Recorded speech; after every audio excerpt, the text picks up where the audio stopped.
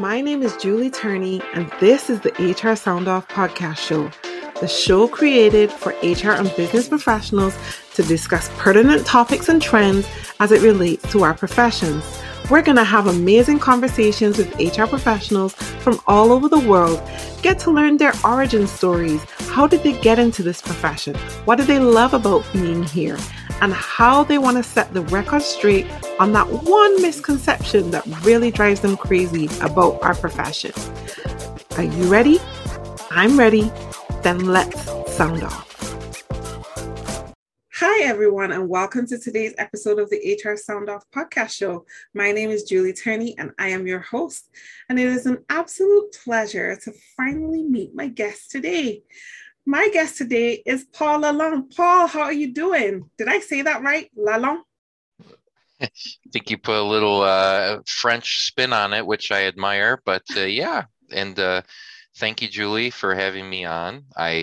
We were remarking before the show that, I'm shocked that we've actually never met up until now, because it feels like you've been a long-time friend. Same here. Like, we support each other. We've been supporting each other on LinkedIn for years now. And it just feels so strange like that we've never actually crossed paths. But yeah, welcome to the show. How are you doing? I'm doing okay. Mostly okay, because we were talking again that I hear tornado sirens going off, but it's super sunny out. And I'm like, okay, I'm already in the basement, so I think I'll be okay. Hopefully we have safe passage even after this recording today, Paul. I'm wishing you all the best. I appreciate it, and it hopefully shows how dedicated I am to you. Absolutely appreciate it. Well, let's get things started. Tell our audience, who is Paul, and what is your HR story? Well, Paul is an HR professional outside of Chicagoland. I'm in the suburbs, but my particular job, I'm VP of People and Culture for the Community and Economic Development Association of Cook County. We're based in Chicago, and we give services throughout Cook County for poverty, low-income and poverty-stricken individuals to try and help lift them out of poverty and give them the tools they need to be self-sustaining and improve their position in life. So we do a lot of energy assistance programs. We do what's called WIC, so women, infant, and children, and provide new mothers nutrition services for their children and those type of things. So we have a breadth of services, and that's what we try to do in our community. Wow, that's truly admirable. And we'll talk a little bit more about your role and what your organization does in a bit. But tell us, how did you get into HR, Paul? I think the standard fell into it kind of a story. In a previous role, I had a lot of crossover with HR. It wasn't an HR job, but I did performance management, hiring, all those type of traditional HR stuff, even FMLA for my department, because we didn't have an HR department. We weren't centralized, so it was kind of, tasked out to the managers. And I found I really liked those type of jobs, like the people jobs, rather than the other things that I was doing. So while I fell into it, I ended up really liking it. And why I stay in it is, again, the people. At the end of the day. Yeah, that's really good. I mean, I know a lot of times most people say they fall into HR and, they stick with it because they love it and they love the people. Let me ask you, what's one of the most touching experiences and rewarding experiences that you've ever had in your HR career? Oh, man. I think, these are always hard to answer because they're so thankfully are so many, right? Yes. You're right. And I would say lately, or within the past year or so, where I've ended up had to do a lot of rehabilitation of the HR department. So, through various challenges over the years, they didn't have a great reputation. Yeah. So coming in and having people tell me that they never thought HR that could help them in the way that we've helped them and support them through these challenging times, especially, during COVID and the mental health crisis that is plaguing the world, really, but where we are especially. I think that's been the most positive, hard hitting in the right way for me. Just knowing through all the challenges, you are making a difference, and it's hard to see it all the time, but when you do see it, take note of it because you are making a difference. Yeah, it's like looking for that diamond in the rough, right? So much rough, so much hardship, but when you actually find that diamond moment in your career, it truly is rewarding and fulfilling, right?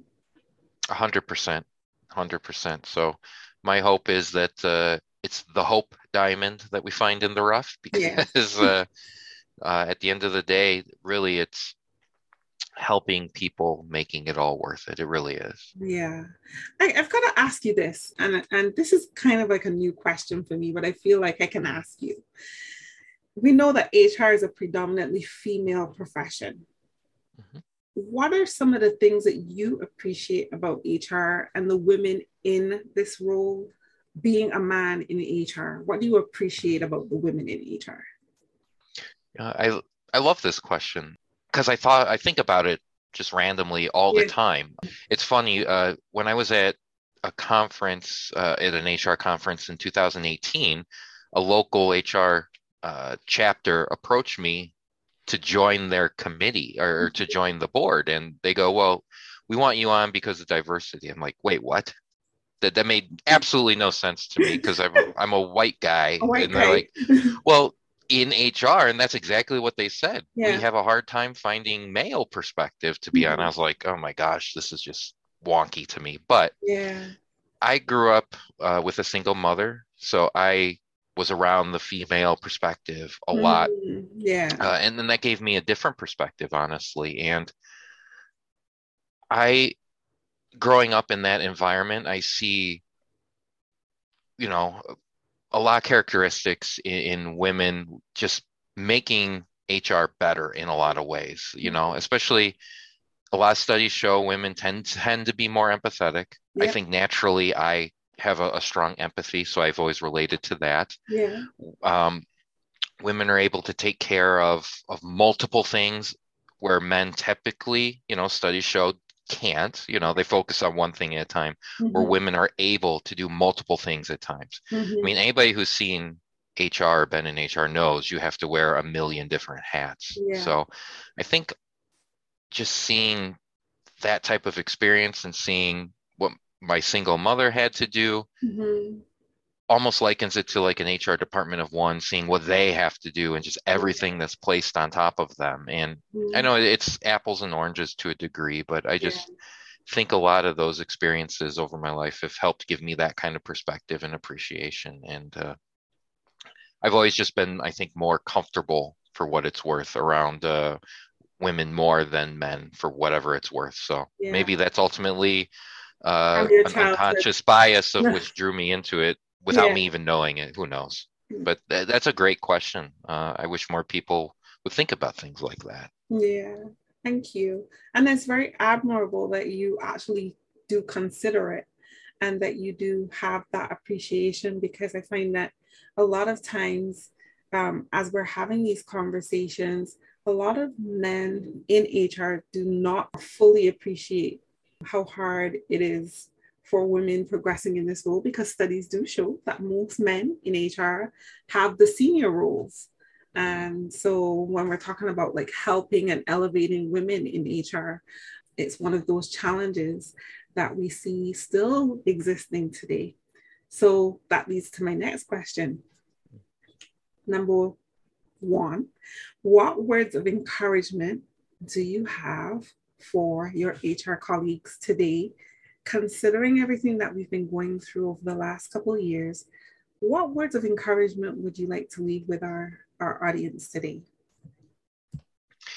I think first thing that kind of comes to mind is And for those that are listening that don't know me as well, may not know that a lot of what informs what I do is based on my love and study of philosophy. Mm, Um, I like to take philosophy and actually apply it, and I think that's how it should always have been meant to be. It's not right. something you just think of and oh, well, that's great to think about. It's like no, you study philosophy so you can apply it. Yeah. And one of the philosophies that really inspires and drives me in a different way is Stoicism. And Mm-hmm. Marcus Aurelius had written in Yeah. Meditations, which was his own private journal that Mm-hmm. eventually someone found after he passed on, and we got to keep his wisdom. He was writing to himself. No one was meant to see it. But in it, he talks about how nothing is truly unprecedented. And I use that a lot over the last couple of years. You Mm-hmm. know, I got probably sick of hearing like everybody else, we're in unprecedented times. This is so Mm-hmm. unprecedented. And it's like, no, it's not. There was a pandemic 100 years ago called the Spanish flu. And if you read it, it's scary how similar things played out. I Yeah. mean, there were anti-mask movements in the 19 teens during the Spanish flu. Mm-hmm. People were going to war amongst themselves over the same things that we are today, lockdown versus not lockdown. It's like, this is not unprecedented. We're just not paying attention. So I would just say take heed and understand that, okay, this situation that everybody is going through Mm-hmm. feels different and just feels like we haven't been through it before. But if we take a step back, just do a little bit of research, don't have to go in deep with it. You Mm-hmm. can find that people before us made it through. And we're stronger today because of them. So let's try and have that same attitude and same perspective that let's be better Yeah. so that the next generation has the opportunities that we couldn't and don't have to deal with things that we're dealing with now. Yeah. And I think the human race has been somewhat bad at that, Oh, but it's tell me still about it. something that we can strive to be. So that Yeah. might have been a long-winded response, but I hope that I appreciate it. Yeah, definitely do better, be better. I think is very important for us, but to just recognize that life is a cycle. You know, it's just like I hate to bring it down to something as simple as fashion or technology or whatever, but it's cyclical. So no matter how far you look back, you're gonna see there were pandemics, there were economic crisis. We see that in the fall of different empires, whether it be the Roman Empire, the Babylonian Empire, they all fell because of some form of crisis, some form of greed, some form of bad behavior from a human perspective. And so, like, the history tells us that these things, if we don't learn, these things will continue to happen one way or the other. It's just, we need to see it for what it is and do differently and try to be better so that our children and our children's children will have something a bit more promising to look forward to. If we I don't, agree that 100%. And one last thing to piggyback off that is remember that this too shall pass. yeah, Nothing is permanent. That good feeling that we all have every once in a while, that's not permanent. The bad feeling that everybody has is not permanent. yeah, It's just recognizing it, acknowledging it, giving yourself space and grace, and then realizing the next step is coming. So let's get ready for that. exactly, exactly. I was listening to a speech that Oprah Winfrey gave at a university. I don't know how long ago it was. I just happened to come across it on TikTok. And in that speech, she was saying, sometimes when you don't know, instead of asking other people's opinion, sit in the stillness of not knowing. The answer will come. And I found that to be so profound because I think a lot of times we're trying to ask people, like, how I need help. How do we do this? How do I do that? But if you sit in the stillness, you'll find the answer. And I think that that's quite true. Sometimes the answer is within us. It's been there all along. Sometimes it's right in front of us and we just don't see it for whatever reason. But I think that it's really important for us to remember that whatever particular situation we are in that moment, it feels awful, it feels heavy, it feels like it'll never end, but it does. We're outside now. Hey, whoever thought? We're Right. outside now discovering all the species that had time, that had time to come back and catch themselves and recuperate because we weren't around. Mm. It's funny you say that too, because two things popped in my mind, and they're both kind of the same. I remember reading an article a couple years ago, like during about a year into the pandemic, a lot of water pollution started going away because people weren't out as much as they used to be. So the waters started clearing. And that was the same thing that I had thought of when you were talking about Oprah and Stillness. There's a book by Ryan Holiday, Stillness is the Key. And he talks all about exactly what you said, that for us to really take that next step, we have to take a step back and actually engage in not engaging. And a perfect example is exactly that water example. Think of choppy waves, and it has everything being brushed up and you can't see the bottom of the water. Once the water stops and it has time to be still and it's not choppy, everything starts settling. And then you can start seeing clearly in the water again. Our minds and the way that we think are exactly like that. Sometimes we just need the stillness to find the answer. My second question on top of my first is, what advice do you have for men in HR with regards to how they support and advocate for their female colleagues?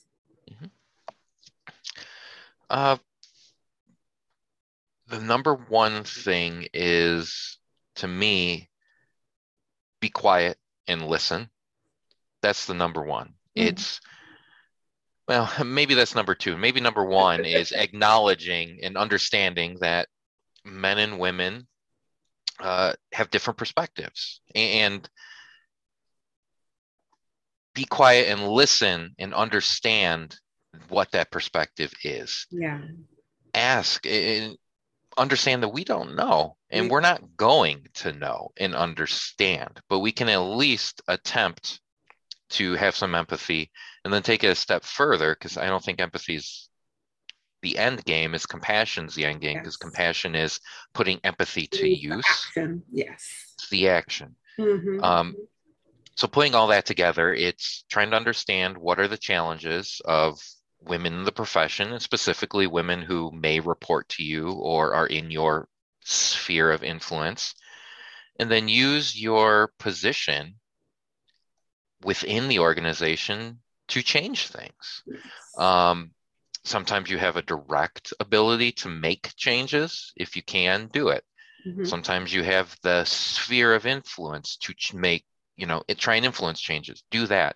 It's really, at the end of the day, using your privilege and using your position to make and advocate for change that can be supportive of differing perspective, differing viewpoints, and life experiences. Nice. Thank you so much for sharing that. Let me ask you, Paul, what are you reading, watching, listening to right now that you think that our audience would appreciate? Oh, man, I'm a huge reader, and I suffer, unfortunately, from the pile of books, because I'll start reading one and then I'll go, well, I'll start reading this other one. And it's like, I need to get into a better habits of finishing the book that I'm on before I start moving. But Marcus Aurelius's Meditations, it's always by my bedside. Just read a few passages here and there. But one book I'm truly enthralled in right now is called The Sum of Us by Heather McGhee.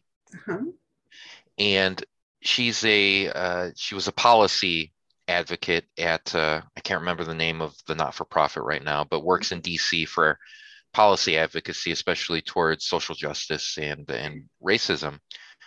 And she took a look at why is it that certain white individuals will advocate for policies that hinder them as much as it hinders Black Americans. And she just couldn't get past it. So her theory is that America had kind of grown up with this zero sum gain kind of a philosophy where I can only advance in life if somebody else suffers because there's only so many resources. So that's not true, and the data doesn't back that up. That Yeah.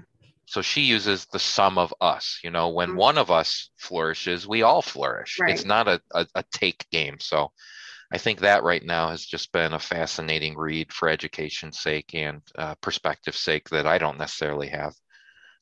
Some other things are Redefining HR by Lars Schmidt. R. Schmidt. Yeah. I will plug that till the day I die. Uh-huh. People Strategy by Altman is a really good, simple, quick read, but really good. And The Tao of Strategy, which is a fantastic book that kind of links how do you be strategic Mm-hmm. given Eastern philosophical undertakings and studies. So Mm-hmm. there, I don't know if Yeah. that's too. Again, that's my No, pile right now. I that's need to cut awesome. it down.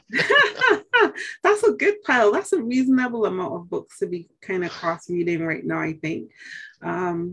Yeah, for sure. I will definitely take a look at them because there are a couple that you mentioned that I've never heard of. And I always end up buying books that my guests talk about anyway. So thank you so much for sharing those. The big question: what is the biggest misconception about HR that really bothers you that you want to set the record straight on right here, right now? Oh man, this one is difficult.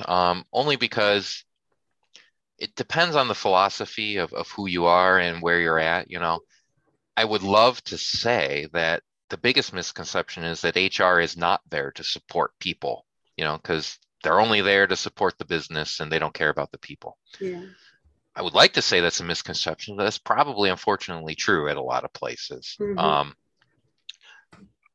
At more progressive, forward-thinking organizations, HR is there to be that balance. Yeah. Yeah, we have to support the organization, but without the organization or without people, there is no organization, right? So you Exactly. have to support your people. Yeah. And it's a balancing act, but it should be a relatively easy one. Mm-hmm. So I guess that doesn't really answer your question. That's more of my hope for the world. My hope one day is that we don't have to have Dilbert cartoons with the evil HR Catbert.